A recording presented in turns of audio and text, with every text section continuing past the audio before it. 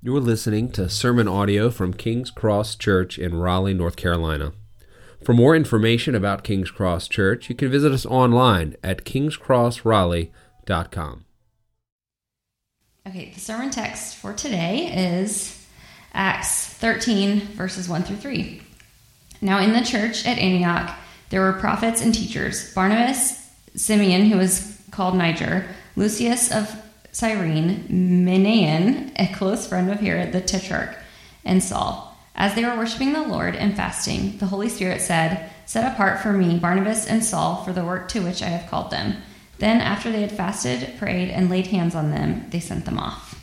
This is God's word. I'm Chad, one of the pastors. For those who don't know me, as Aaron has already mentioned, I would love to meet you, and you could visit with us here in the back table near the visitors table and the coffee table. We'd love to shake your hand and introduce ourselves and meet you. But at this time, this morning, we're going to be worshiping in the Word together, and we're going to do so continuing in our series through the book of Acts. In the book of Acts, we've come across, we are following the church from its earliest inception, where the Spirit of God came on God's people and began to lead him on his mission. We spoke about this in terms of advancing the kingdom of God. God's rule and reign in this world. That's ultimately what we're talking about. His rule and reign in the hearts and minds of men, transforming this world. And oh, how he has transformed even from the beginning of Acts, now even to today. You and I are sitting in this room together worshiping Jesus Christ because of what began in the book of Acts, because of what Christ did on the cross and how he formed and continued to work through his church. And we come to this particular passage, and for those of you who are familiar with the series and through the sermons that we're preaching here week after week, we're walking through Acts. Most often we are covering a larger section of text. But we wanted to focus in and drill down on these 3 verses. And that doesn't mean it's going to be like a third of the time. I'm sorry. But even though there is so much here. There's so much here that we want to dig into and look and see. Because what is significant about these 3 verses is that up until this point, really the advancement of missionaries, if you will, the gospel, the evangelizing to this point has been really as a result of persecution. I mean, it's been spreading in Jerusalem throughout, from the temples and from Jews in the area speaking to one another. And remember, we talked about this over these last weeks, that it's been kind of up in the air about, is this just a Jewish religion? What's going on? And the Gentiles, who are, for many of us in here, Gentiles who are non-Jewish people, have begun to get the gospel. The gospel has begun to be brought to them through Peter speaking to Cornelius, through Philip, who's gone to the Ethiopian, to Simon. And we see in chapter 11, specifically, this church, Antioch, shows up on the map because it's one of those churches where all of a sudden a very intentional missionary movement, they've got there, by the way, by persecution. Jerusalem has been under persecution, and these Jewish people have come in and now specifically begin to bring the gospel, and a church has begun to be formed made out of Gentiles and Jewish people alike. And it's unique because all of a sudden in these 3 verses, something happens where this church, instead of just as a result of persecution to do evangelism, they are the first church we see actually take an interest in and begin a movement in foreign missions by sending people out of their church. Meaning that they are inspired by, they are growing in the gospel, they are learning together, they are being taught together as a community of faith, and they are in worship, and they say, the Spirit tells them, bring out Barnabas and Saul and send them out to what I've called, because they don't need to stay here anymore, they have other work to do. It's not because anybody's persecuting them, it's because that's what they're supposed to be doing. We go from the mission of God commissioning his people, Jesus saying, go and make disciples, and then he tells them do it in Jerusalem, Judea, Samaria, to the ends of the earth, and he essentially has to persecute them to get them to move. Sometimes be honest with us as believers, we need persecution to sometimes get up and move and do what we're supposed to do. God works in spite of us sometimes. but he still uses and works through us in his grace. But here we see the church do something which is at the core of what their Lord has commanded them to do. To take that mission that they have been entrusted with, that gospel, and take it to places where it is not. That good news. And we have from the beginning tried to instill in you that it is our core foundation and purpose to be on the mission of God in this world. That advancing the kingdom in the hearts and minds of men, seeing the Spirit of God work in them and change them to be more like Christ, and sometimes, for me at least, has been a slow and painful process, but it is a beautiful one. Because as we trust in Christ and what he's done, he has promised to change his people. And we carry that message, that good news, that there is salvation in no one else but Jesus Christ. Come to him. And in Antioch, that message is going forth. It's going out. And if it's the foundation, we often see the illustration in Scripture that the church is called the body of Christ. Okay, and I think that's a really helpful illustration, a helpful analogy, because for those of you who may have an issue in a particular part of your body, you know it throws off everything else. In particular, the foundation, right? I have incredibly flat feet. See this? See this right here? Okay. Your ankles start to hurt. Your knees start to hurt. It comes with age too. Even I know people that have had back problems and back surgery because they spent their life over the road trucking, sitting on a wallet. Just throwing their body out of a line from the foundation, which then throws everything out of place, and it's not where it's supposed to be or functioning the way it's meant to. So my argument for you is this: if the gospel is our foundation and the mission of God is our purpose, and we miss those, we're out of alignment. We're not functioning as a church that Christ has established, and rather we're just a group coming together to sing some really good songs and maybe have some good friends. And we begin to maybe potentially be tempted to be consumers who things aren't just the way I want them to be here, so maybe I should find another one that's more like I enjoy. Or maybe this friend group over here is lost track and vision of what the mission of our church is supposed to be, so they treat one another unkindly because, well, we don't get along.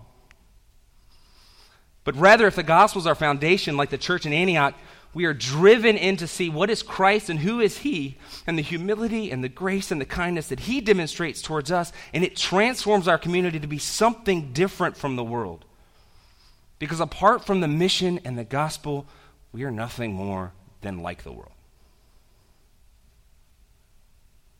See, in this passage in Acts, God advances his kingdom through his people, leading them by his Spirit on mission. You see how it's a way of the Lord that he wants to intentionally work through his people to do the work, and he's doing it here by leading them on mission. We, as God's people, when we are led by the Spirit of God, we join that mission of God, advancing the kingdom. Those are not mutually exclusive. Did you know you can't be led by the Spirit and not be on mission?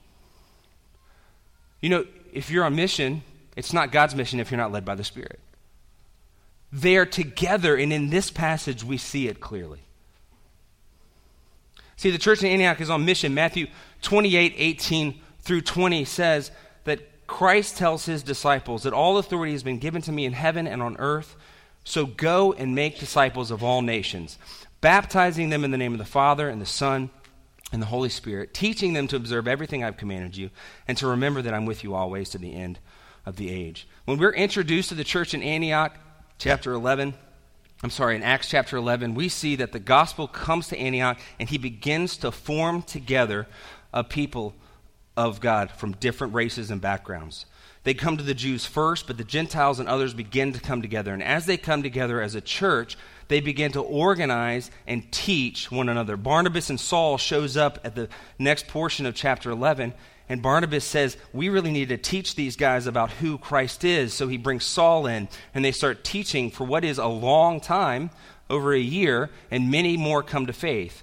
So they're following after what Christ has commanded. He says, go, make disciples, baptize them, and teach them. So they're continuing in that mission. Paul and Barnabas have been described here as teaching the congregation. But in Acts 13, chapter 1, we see something more fully developed. Look at the beginning of that verse, chapter 13, verse 1. Now in the church at Antioch there was prophets and teachers, Barnabas, Simeon, who is called Niger, Lucius of Cyrene, Manaen, a close friend of Herod the Tetrarch, and Saul.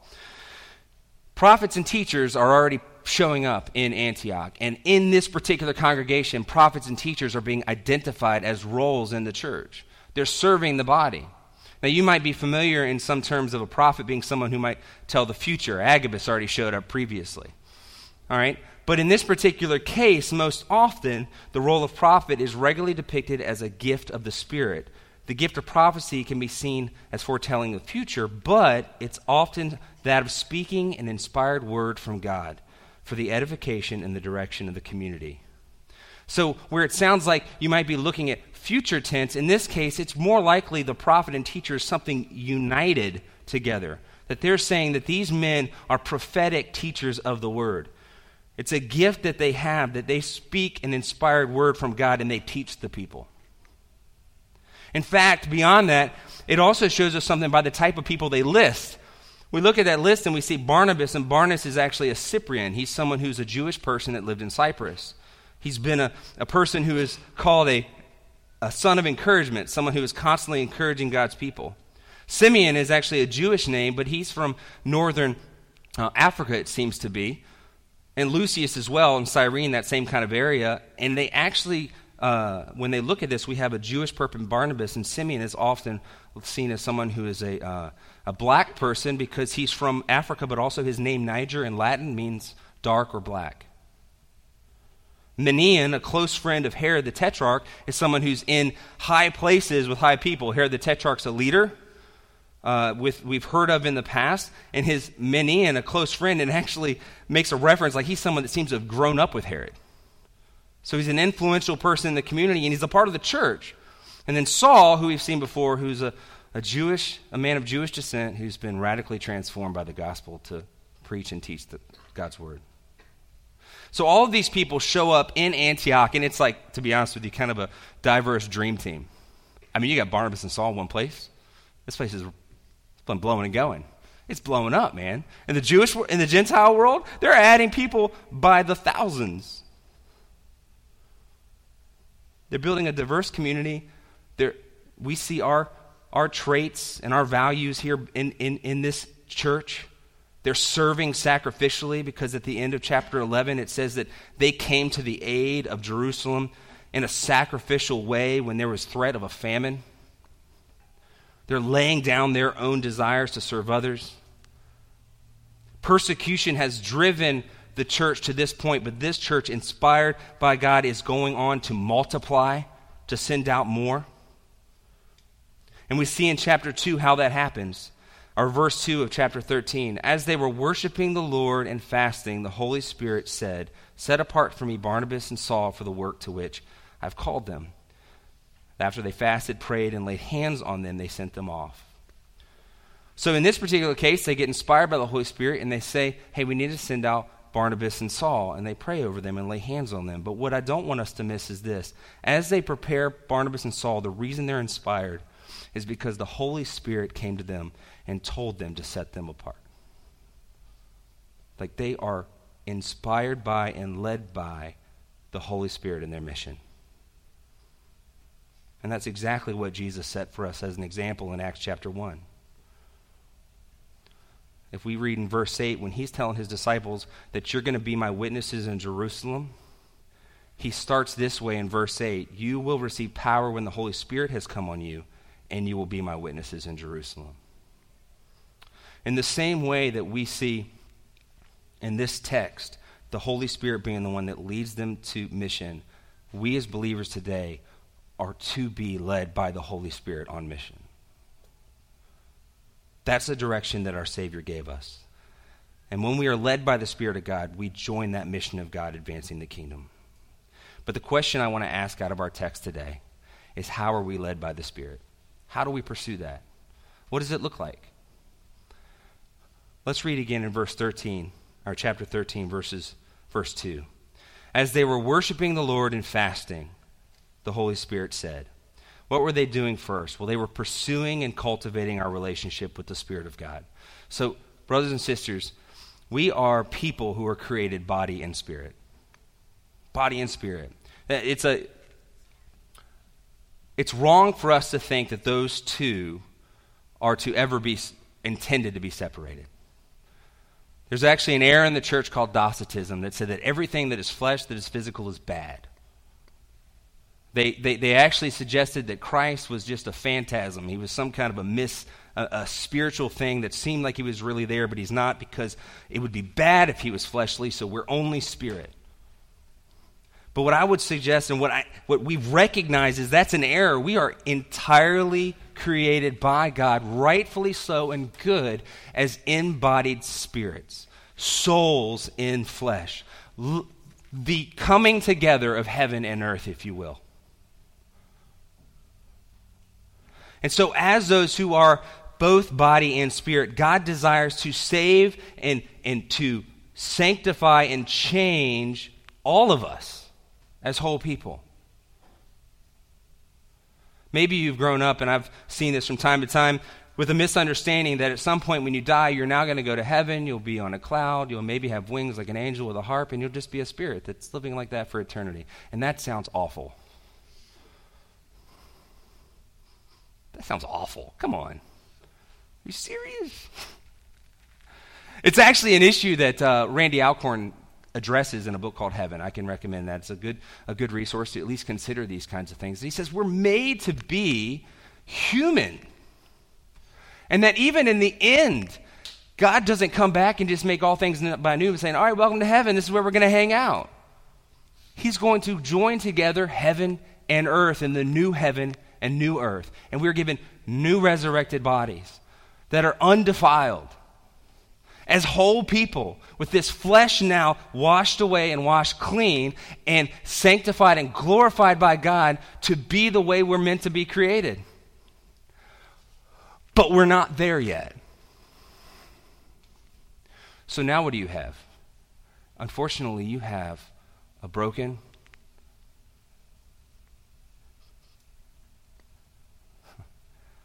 tempted flesh. And if you're a follower of Christ, you have a spirit that desires to pursue him, and they're at war within you. They're at war within you. It's exactly what Paul says in Galatians. In chapter 5, verse 16, he says, I say then, walk by the Spirit, and you will certainly not carry out the desire of the flesh. For the flesh desires what is against the Spirit, and the Spirit desires what is against the flesh. And these are opposed to each other, so that you don't do what you want. Anybody ever had that war?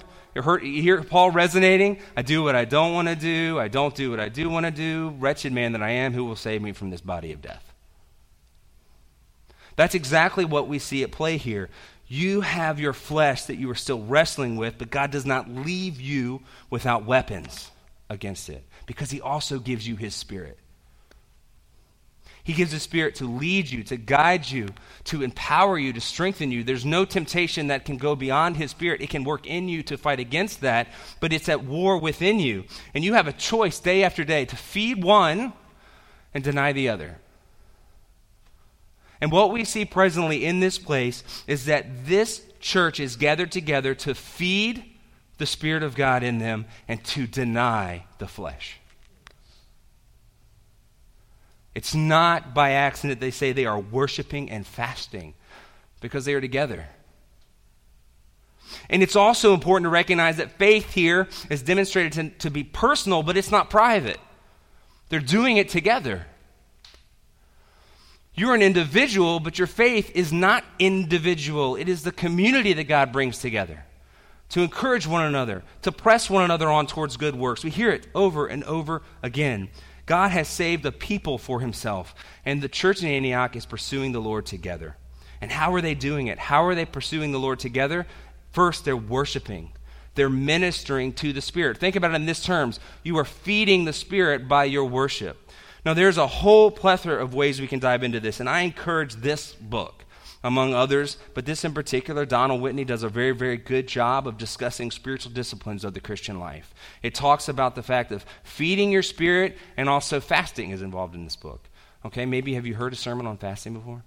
It's not going to be an entire sermon on fasting, but it's something that we should consider, and it's also a practice that's encouraged. Not only encouraged, but expected in Scripture. And so in John chapter 4, verse 23 and 24, Christ is talking to the woman at the well. He's speaking to her, and she is discussing, hey, which temple do you worship at? What location do you go to? We do on this mountain, this hill, you have that hill. Where do you worship? And he said this, the hour is coming and is now here when the true worshipers will worship the Father in spirit and in truth. Yes, the Father wants such people to worship him. And God is spirit, and those who worship him must worship him in spirit and in truth. See, Jesus is telling us that as God is spirit, that's where we come to and commune with him in spirit. Not based on one particular location.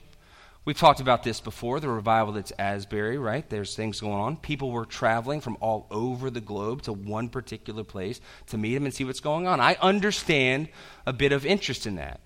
Like a unique situation that's going on. This is a movement. Is God really here?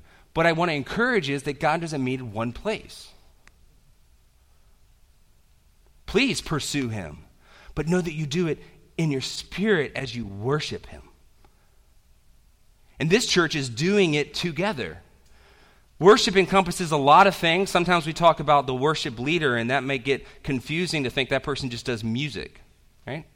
We had some lovely voices singing up here, but worship in music is only one facet of the ways in which we worship. Right now, we are worshiping in the Word.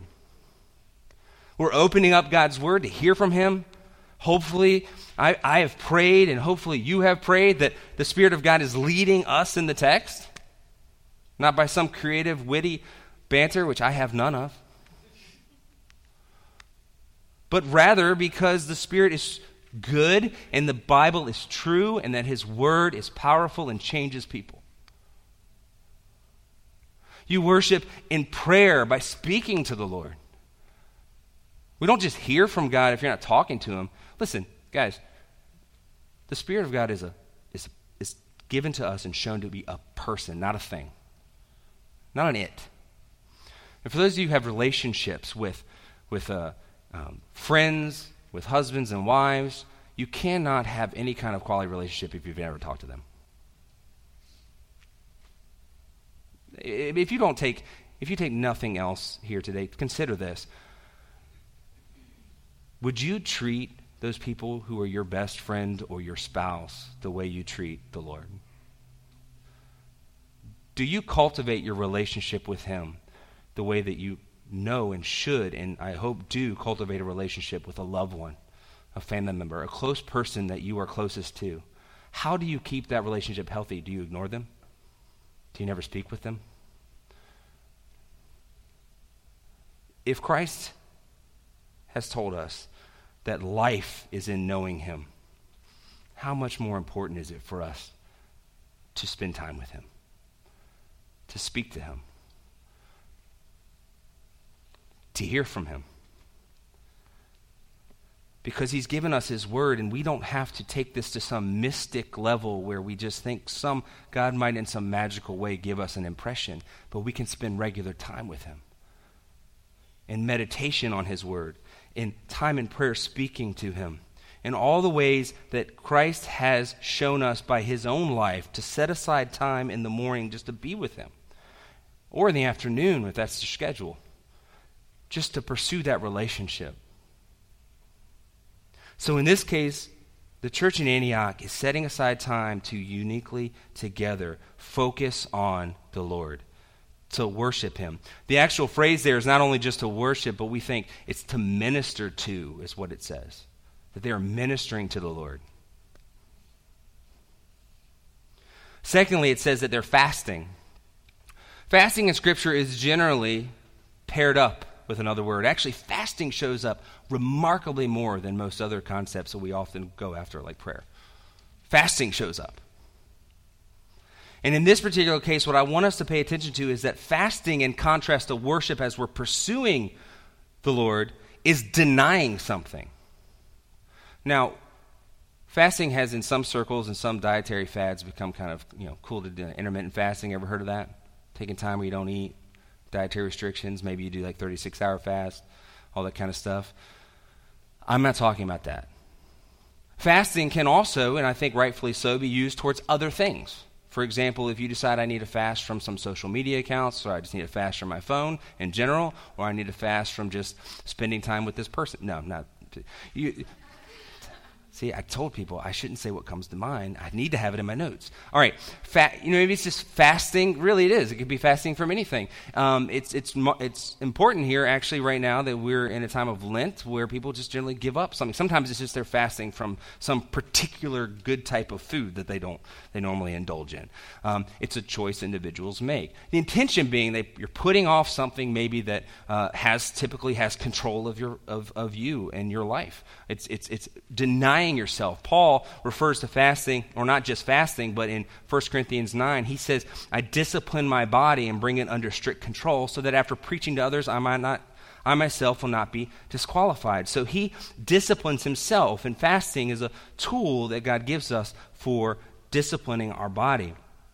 But more than that, specifically in this case, fasting is often about just not eating for a set period of time for a specific spiritual purpose. In fact, it's meant for setting aside food for the purpose of focusing on the Lord in one way or another. Matthew 6, chapter 6, verses 16 through 18, Jesus actually assumes that you will fast. He says, whenever you fast, don't be gloomy like the hypocrites, for they make their face unattractive so that their fasting is obvious to people. Truly, I tell you, they have their reward. What does that mean? Well, they're just like, I've been... for Jesus, I've been not eating, so I'm a faster. Look at me. Woe is me. I'm tired. I can't eat. I'm hungry. But what does Jesus say when you fast? Put oil on your head and wash your face. Now, I don't put oil on my head, but this is an idea of effect to freshen up. Make sure you smell good. Be clean. Wash yourself. Wash your face. So that your fasting isn't obvious to others, but to your Father who is in secret. And your Father who is in secret will reward you. So in this case, Jesus is first assuming, he also assumes later with his disciples, when he's gone, they'll fast. And he's assuming they're fasting, but he's telling them, do it in a way that's intentionally focused on me, not on you looking better, not on people thinking better of you. Now, if I fast in my home, I don't keep it totally secret because Heather expects me to eat with the family. So out of necessity, you may share it. But in this case, he's saying, don't make a spectacle. But there are purposes for fasting. And I took a list of purposes from this book in particular that Donald Whitney shares. And these that to set aside our time and focus from food in order to focus on things specific. And here's the thing that's impactful about fasting. Consider this. If you intentionally decide, I'm going to set aside food, maybe some of you have done this, your body is accustomed to what? Food. And all of a sudden, whether you need it or not, you feel like you need it. Or people in here get hangry? People in here married to someone who gets angry? Okay. Consider this. If you've set aside for the purpose of fasting to focus on the Lord, the opportunity that hunger gives you. Let's say I fast because I want to particularly pray for Heather. Or I want to particularly pray for this church, for you. Every time I'm hungry, what am I going to think? I need to pray for my people. I need to pray for my wife. I need to pray. It's a trigger that if used correctly, not to complain, not to woe is me, but rather to remind you over and over throughout the day. And if you're like me, when you give up food, that's a lot. That you feel that hunger to focus your heart and your mind on the Spirit of God. Donald Whitney says that we can we can fast to strengthen our prayer. We can fast to seek God's guidance, to express grief, to seek deliverance or protection, to express repentance and return to God, to humble ourselves before God, to express concern for the work of God, to minister to the need of others, to overcome temptation, to express love and worship to God. So here's my encouragement to you this morning. Have you fasted? We, in our flesh, can just indulge our desire day after day. And let me encourage you in this. God has given us a tool and an opportunity in the practice of fasting to not only turn our hearts and minds to him, but to deny our flesh, to strengthen our resolve, to not feed that but starve it. There are times when the flesh and the spirit are thought of as two roaring lions, and if you want to feed one or the other, which one do you want to eat you? The lion of the tribe of Judah is hopefully the one that's powerful. But day after day, as we are people who are embodied in this flesh, this world of sinfulness, if we are feeding and feasting our flesh on the desires of this world, there's discipline that is lacked. And you are falling short of what it's possible for us to pursue and hear and see the Lord fully day after day. So I encourage you, consider, even as the church in Antioch, fast and worship the Lord so that we can hear from him. So what do we see first? We see them pursuing and we see them cultivating their relationship with the Spirit. Second, we see them trusting and following the leading of the Spirit. Now, simultaneously, this particular point seems super obvious, but it's also probably one of the most challenging and difficult things for us to do, especially when it's something you don't want to do or you're uncertain about. Who in here loves uncertainty? I see that hand. Don't you love ambiguity?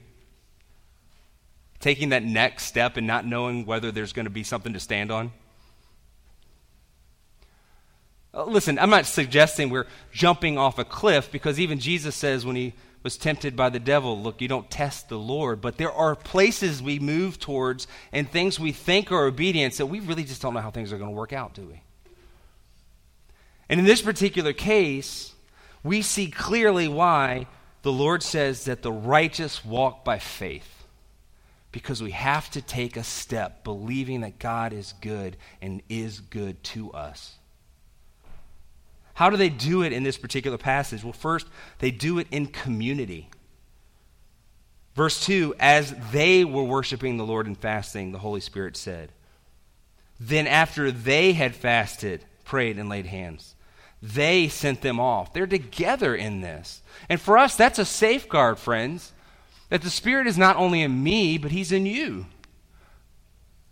Do you know, imagine this, we have the Spirit of God in us, but the flesh has also got like a little lawyer on our shoulders. You ever seen this? And I have the most incredibly astute lawyer inside my head that has amazing points for the things that I'd rather do. That flesh has got the points down and can often convince me without much battle to just go ahead and do what I'd rather do anyway. And the community of faith does for us is that while I come to you and say, well, you know what, this is an option here, but I'm just going to go this path, Aaron can instead, with the Spirit of God in him, see from a different perspective the blind spots that I'm clearly okay with. And boy, when you get the power of the Spirit of God in this whole group and you come together, what is it that the Lord can't do? So they're doing it in community. They're fasting and worshiping together. They're laying their hands on the people together. They're sending them off together, and they're doing it submitted to Scripture. We talked about this already. It's not explicit in this context, but there's prophets and teachers. They don't have the New Testament the way they do, but there are people who are teaching and expounding on God's Word. There are prophets who are hearing from the Lord, and they're giving that teaching to the people. And for us, as we seek to follow the Spirit, we need to do so in community, but also submitted to the Word of God. If anything you think the Lord and the Spirit is leading you to do ever contradicts anything between the pages of this text, you are misunderstanding something. I've given this illustration before, and it's sadly one that's very true. I have heard the words of a man that said that he felt the Spirit was leading him to leave his wife and to marry a woman he met online. Community comes together and says, I don't think so, and that seems to not be here. So by God's grace, as we follow the Spirit, we have community around us, and we have Scripture to look to, and we do it together. And we also see that they are following the Spirit, not only hearing from Him in prayer and fasting, but also continuing to follow after Him in prayer and fasting. Look at the end of that passage.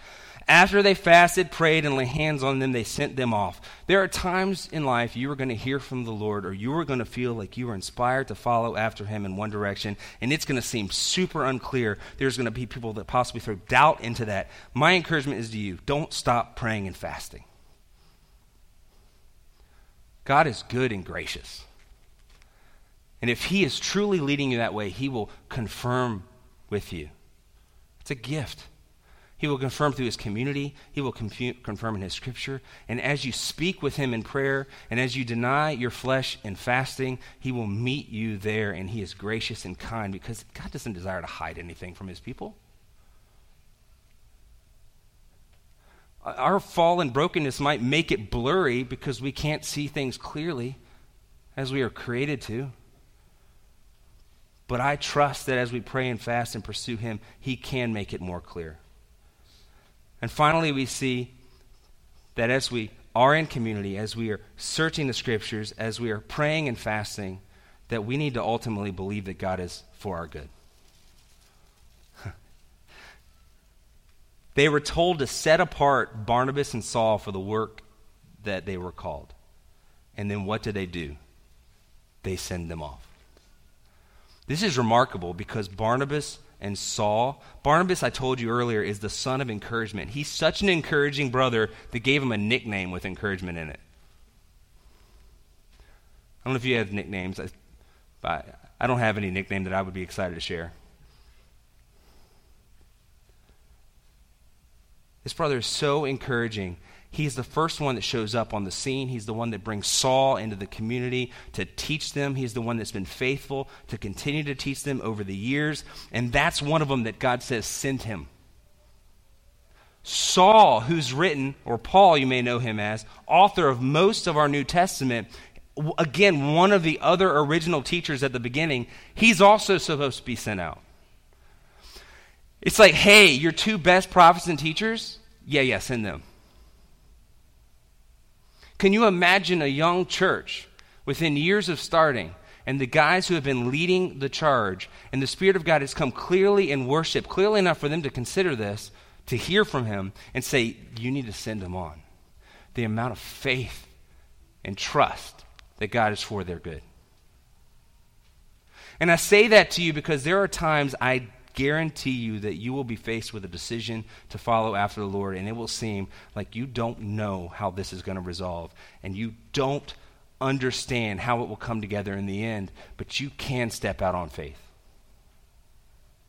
And by God being good, A, I can promise you He will lead you into good things, but B, if you make a mistake, He is also gracious and good enough to be there for you in the trial. That's also an act of faith. Obedience to God when there is uncertainty is also placing your faith in Him, that He has and guides your path. So these brothers and sisters in Antioch trust that God is good and go, you can have our best. And if we're going to be a church that sends out our best, we have to have the same faith. We have to have the same trust. We have to realize that the church is not about any individual person in this room. If something happens to me, to Aaron, tomorrow, the church doesn't die. Because God is good. It might look different. Things might change. But if He calls us to do something, He is faithful to be there through the end. And it works the same in your life. If you're a believer, you can trust Him.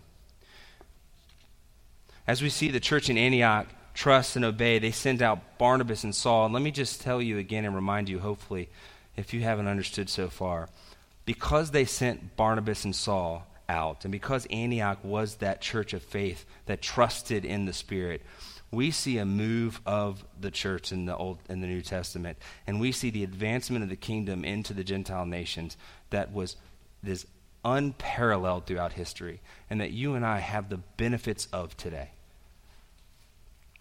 That Antioch was a centerpiece in that place of missionary work. It's the reason that we talk about an Antioch vision for King's Cross. That we want to be that kind of faithful church that has the Spirit of God in us and that we follow His lead. That God has not put you on this earth and said, Jesus is here to save you, trust in Him, good luck with the rest of it. But He wants to lead us into truth and show us His love and kindness by the loving leading of the Spirit. And we can trust Him. So church, we'll be those people who trust the Spirit. Will we be the ones, believers, who pray and fast and worship the Lord, pursuing the Spirit, denying our flesh so that we can hear Him more clearly? Will we be the church that continues to follow the lead even when it's uncertain? That we'll be founded on the Scripture, that we will trust the community of faith that's here together, that God will bring wisdom to us to lead us into good truth and life? We'll be the church that believes that God is for our good even when things seem so uncertain, and we will continue to follow Him to the end. And if you're an unbeliever who doesn't know this, Lord, He is good. And if there's church people that ever tell you different, we are not perfect, and we are struggling to follow after Him, but He is worth it, and He is life. It's joy to follow after Him, to know Him, to follow Him, to love Him, to serve Him. And I would never follow anyone else. I'm thankful for the Spirit of God. I'm thankful for everyone here today. I'm thankful that He resides in us and changes us to look more like Jesus day after day. And I pray that that would be true for you. Let's pray. Father, and your kindness, Lord, I'm thankful for this word. I'm thankful for your truth. And God, I'm a weak vessel with